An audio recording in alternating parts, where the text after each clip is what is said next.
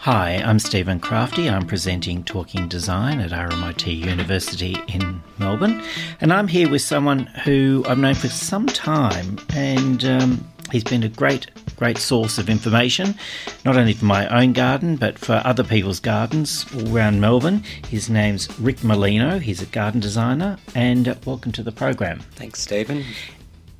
Rick, gardens have always been my passion, and I think Yes. we always, when we get together, we have good chats about gardens. Yes. And you actually didn't study at all in gardens. No, I didn't. You did a Bachelor of Business Correct. course, Yes. so that's a long way from gardening. Yes and no. So, and then you started Garden Platform, a nursery, a number of years ago. So tell Yeah. me how you got into doing that. Well, I was actually studying a Bachelor of Business at Monash, and I was mainly in marketing. And I was always grown up in a family business. Dad had a greengrocer business in Caulfield, and he started casually selling some plants probably in about the 1970s.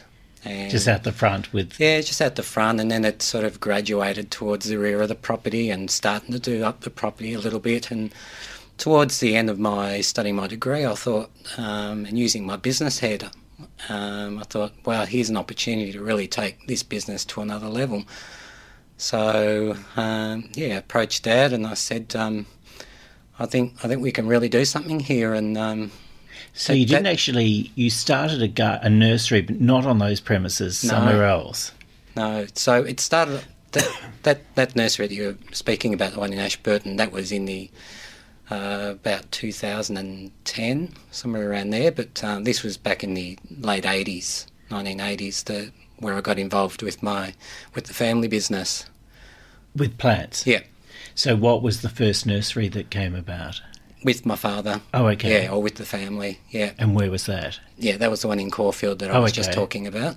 And then that grew and grew, and we started another location in Hampton, when we also did floristry as well from the Caulfield site. So it was a pretty involved business.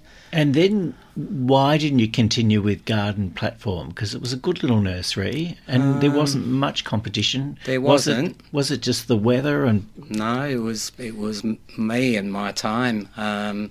Probably for about 15 years before that, I started getting involved with designing people's gardens. People would come into the nursery, and I was, the chief sort of merchandiser of the stores as well, and people would come in and say, wow, what you're doing here is amazing.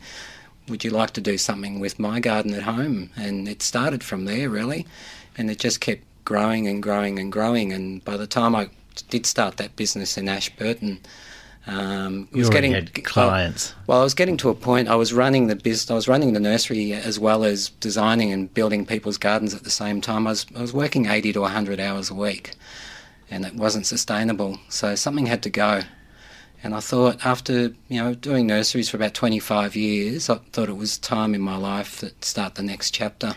It's probably a good time because nurseries have diminished. I mean, yeah, I beg to differ with you that. think they? The way we ran our business, we ran it very, very well. And when all the doom and gloom was around with the drought and nurseries must be struggling, they were our golden years, because we just took it on, and we didn't let all the negative sort of talk around us really stop us from doing what we really love doing. So and customers respond. How do you tend to work a garden? I mean, how do you normally take the brief? And is it, what's the type of thing that you need to know? Because people often say, I want this, I want that. They show you images. It's fairly difficult getting to what people actually need. I think I've always said the golden principle is to listen. I think not enough people listen. Listen to what the client is really wanting and what they need. They most likely aren't able to interpret how that works in a garden. So that's my role. So once you listen, then you start guiding them, and you pull them back, perhaps if they're diverting into areas where you feel that it's just not going to work, whether the space is not going to work, whether the plants that they were thinking about using doesn't work, doesn't suit the style of the architecture of the home. Is it a bit that people see a lot now and they're kind of just bring you images rather than working out what's right and what's going to actually work? I'd say probably 99% of my work is word of mouth. I don't really promote myself too much.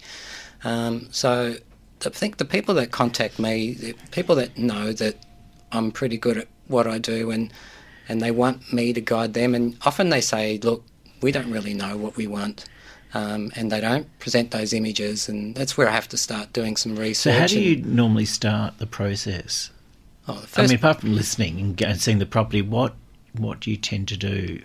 So after that first visit where you listen, the next thing that I love doing is, once I know that the client is fairly keen to engage me, is I like to do research. I like to research the history of the period of architecture of their home, the actual site itself, the actual precinct, and get a really good understanding of the whole history, because I think that's critical for a really good outcome. And then, you start saying, okay, well, what is it that this client wants to do with the garden, and how do I make that all work? When you're looking at the architecture of a property and people say, oh, I love this tree, I love that tree, and then, some planting just doesn't tend to work with that type of architecture. Correct. So is that hard to kind of wean people off that idea if it's not right from the outset?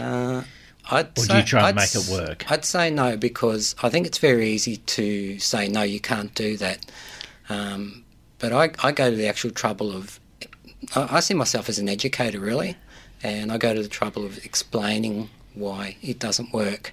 And 9 times out of 10, the client will say, I now understand where you're coming from. So let's go with what you said. What, Rick, before I start looking at some of your work, and what are the type of things that you find people do get the wrong start? That they... Is it that they just don't know their plants? They don't know their plants. As I've told you over a number of years, my passion is architecture. To me, it's critical that the garden has to complement the building and complement the building's era. I feel that if you don't do that, it's to me it's quite obvious that they're not in harmony with each other, and they kind of jarring. Yeah. So if it's a 1960s house, perhaps more succulents could kind of work. Yeah, that's right. And just more architectural sort of shaped plants is probably what I'd use in that sort of situation, and more specimen sort of plants rather than, say, doing hedging or something like that. It was a real period where I feel that every plant sort of stood out in the garden rather than all just being merged into one. It was quite sculptural. The other thing, before we even get stuck into look at the design and the hard areas, is just that, plants are quite, they have a mind of their own. They do. They're not going to work in certain areas. What people don't realise is that it's not just drawing a few lines on a page. You actually have to have the knowledge of plants and where to source them. So with your years of working in the nursery and running the nursery, you actually know where to get best plants. That's right. I think it's one of the critical things of, who to source. Yeah. I have amazing relationships with a lot of growers that I've dealt with for over 30 years. I just know where to get the right plant from the right grower. When you look at a stock list on a sheet of paper and 5 growers say that they grow that same plant, but you actually have to go and physically inspect the stock, because one they all look completely different to each other in person. And over the phone they'll say, oh yes, I've got exactly what you're looking for. They look amazing, and you get out there. Well, worst thing, they get delivered to site if you don't go and inspect them. So that's why I always make a point of inspecting, making maybe a 2-hour, 3-hour trip just to physically go and to inspect the plants, just to make sure that once that plant does come onto site, that it is to my standard. So we're looking at the hard surfaces. We're looking at a house now that's got a pool, swimming pool, and you've got this curved bench seat. Yeah. That's a big budget. that's a big budget project. It's reasonable budget. I wouldn't say it's a huge budget. And obviously, who are you working with for the swimming pool? This project, I was actually quite fortunate that, sometimes it can be unfortunate. The swimming pool that was already there when I got there, and the client said, okay, we've got the swimming pool, we've done the renovation to the home, and there's a little bit of decking here. What can you do? So, from the outset, you're already having to work with something that is already existing, and maybe not what you would have done in terms of its location or the aesthetics of it. That wasn't the point with this one, but yeah, sometimes it can be difficult when some things have already been put in place before you actually get involved with the project. So this was a challenge in terms of, okay, how do I make these spaces work now that this is where the pool has been sited? Did you refurbish the pool as well? No. So that's exactly the way it was? Yes, yep. But there was some decking there, but not all of the decking, and so that decking was extended. But it wasn't a very large rear garden, and I was very conscious that if it becomes all hard landscaping, hard surfaces, and it's sort of facing a northwest sort of aspect, it was going to be very, very hot and very, very reflective, and it needed some greenery to really, just soften it and you've done some outdoor areas and sun protection. Yeah. What have you included in that? So there is a tree, and it's within the deck area, right? Which is a lovely ginkgo, or the old maidenhair tree, which that'll be a stunning tree as it matures. Interesting thing with that is that the foliage goes a really bright sort of canary yellow in the autumn, and then lovely sort of apple green most of the year through. You obviously like plants that show their season and continually change. To me, so they're not static.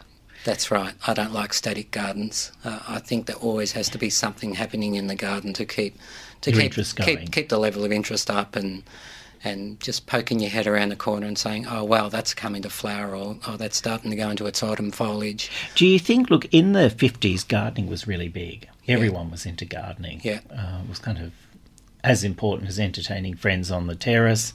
It was really part of the whole culture. Do you think gardening has starting to head in that direction?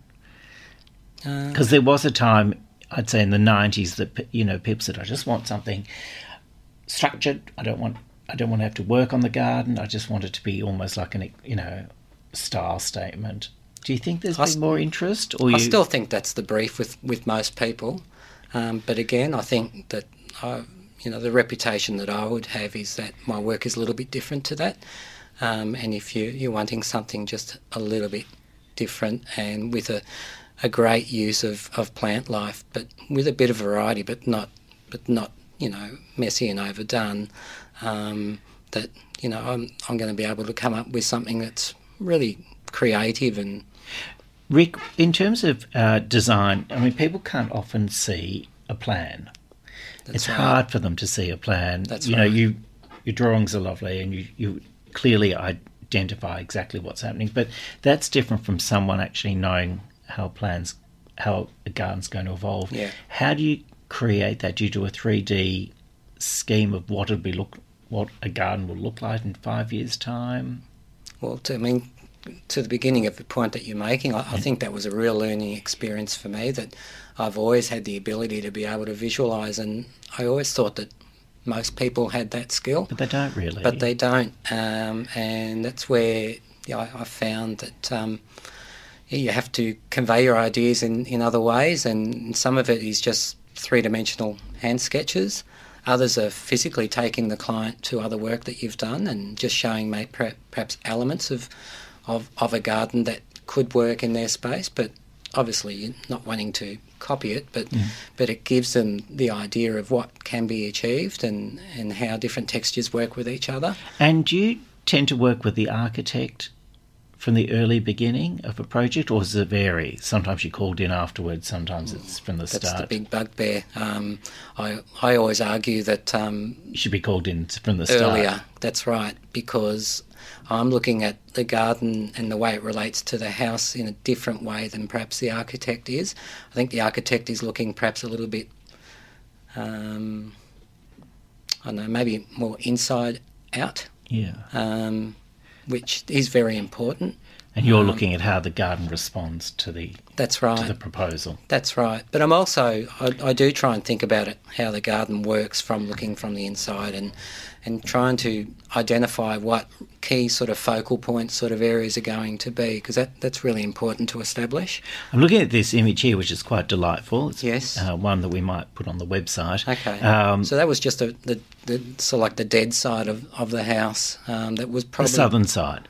No, it was facing west, but it was probably the old driveway that was probably not going to have a lot of purpose at all. But Why, where were the cars going to go from there? We relocated them. You can still fit 2 cars in before you hit this area Right. here.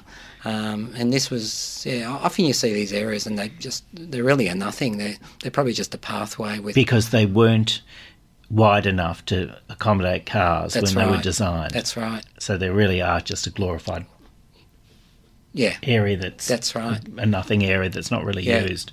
So what did you do? You paved it and Paved it. We've put just a raised sort of garden bed in, and part of the brief was to be able to grow some seasonal vegetables and herbs, and it was my sort of task to determine where would be the best place for that. So this is obviously a great spot, very sunny location, but even vegetables, herbs can be quite aesthetically pleasing as well, and that's what I've tried to create. It's a really nice, relaxing sort of space, lots of greenery, using other perennials and things sort of... And it's also lovely because the finishes for the architecture, a lot of it's black cladding. That's right. So it really enriches the That's right. the planting. That's right. So we used blue stone that tones in very well with that black monument colour, and the raised planters they were painted in a black sort of matching sort of coloured finish, just to keep it quite simple and let the plants really be the star. I think the other thing is, Rick, they are quite spontaneous in terms of what I've seen of your gardens. Yeah. They're very fluid. There's a lot of movement. It's they're not not static. They're not static. fixed. A lot of foliages that whisper around in the air, but also then there's structure as well. I mean, box balls are quite a key component to my design work, but I don't like using them in rows or So it's too orchestrated and too uncomfortable. I like using them in a more organic sort of way, and just randomly placing them in clusters or singular sort of ones, and varying the sizes. How has the lack of water in recent years affected the way you design? Are you using more natives than you used, or just more resistant? That's sort of a fallacy, I'd say, really in the market, in terms of everyone associates dry gardening to just Australian natives. But there's so many other plants that you can consider. Australian natives is one. But you can have lots of Europeans. Like the Mediterranean climate is just as harsh as what ours is. And a lot of my plants are probably sourced from those sort of areas. Yeah.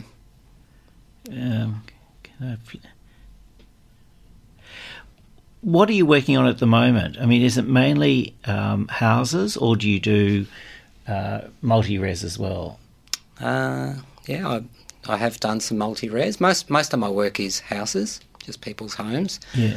I was given an interesting brief not that long ago, which I did mention to you last year. It was a kindergarten in Armidale. All right.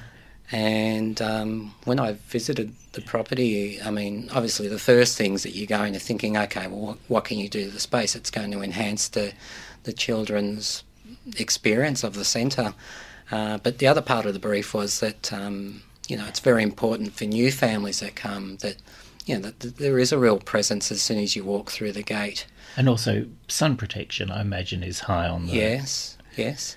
I mean, it was because funding's pretty difficult, the brief was sort of like a stage brief. Look, can we just sort of start off with this little area over here and see how that goes, and hopefully, there's a possibility we'll be able to get some extra funding. We can start working on other areas. In terms of funding, Rick, is it a problem with landscape designers, garden designers, that the budgets are usually spent quite quickly, and then there's not sufficient enough money to allow for the garden to really to do it justice? I think the biggest problem is, particularly when there's a home renovation involved, is there's always a budget allocated to the landscape, but there's always overruns and overspends on the home renovation. So then they cut back. As time keeps going on, that landscape budget keeps getting smaller and smaller and smaller, and you have your client then coming to you and saying, okay, well, this is now the budget, what do we do?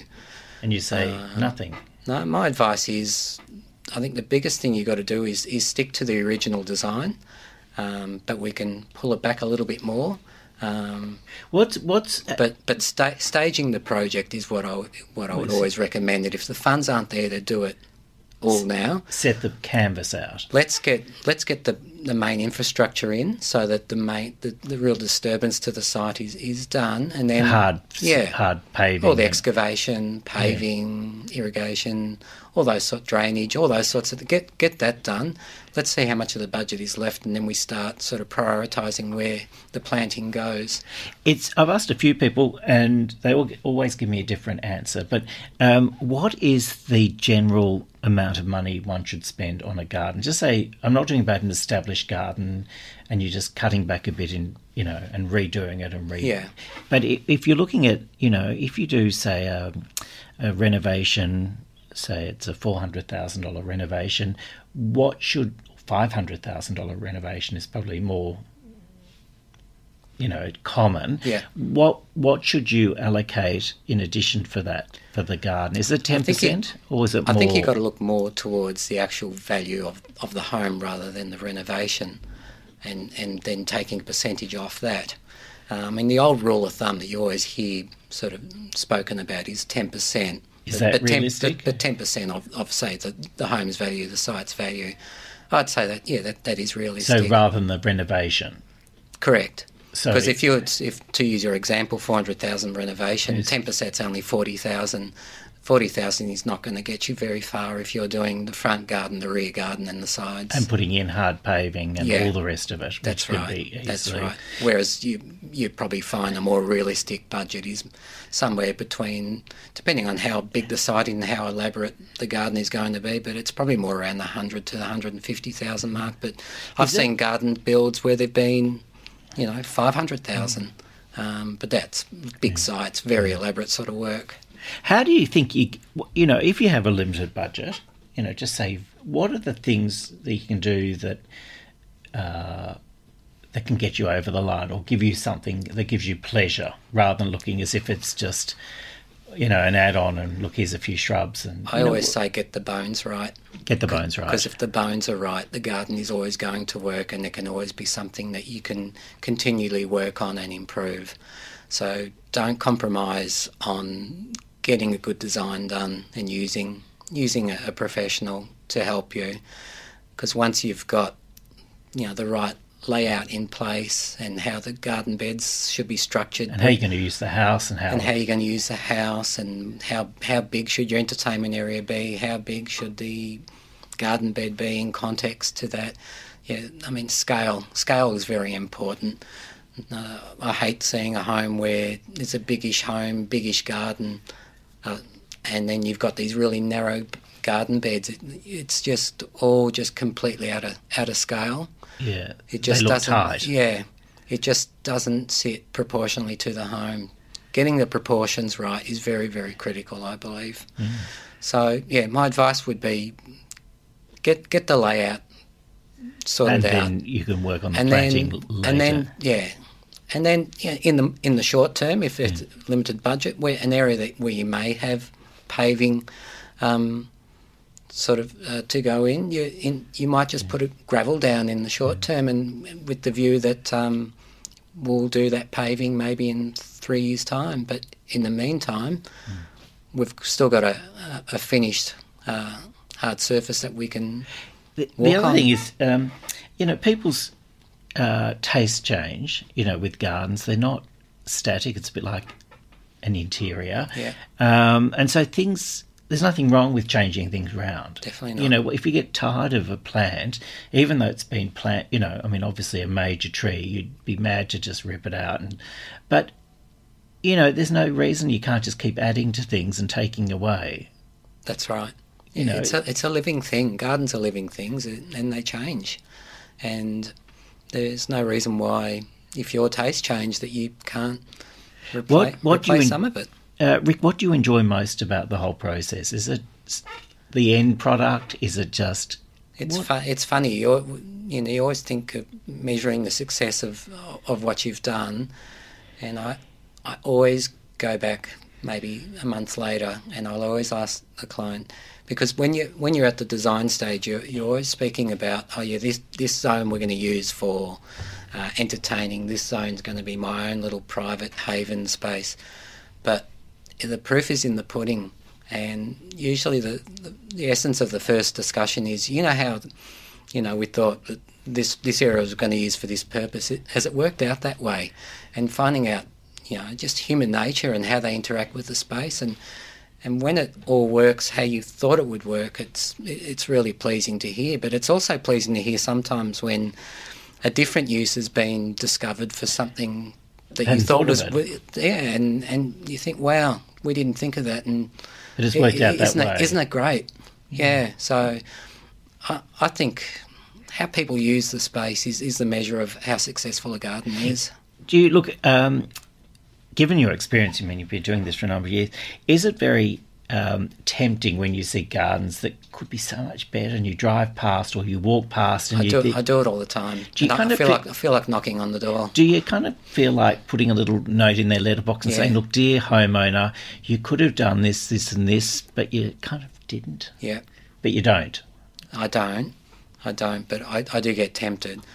But the worst ones normally is perhaps a project that you're invited to speak to the client and get an idea of their brief, and then you later discover that you didn't get the job, and then you see what happens, and then you go and see what was done afterwards, and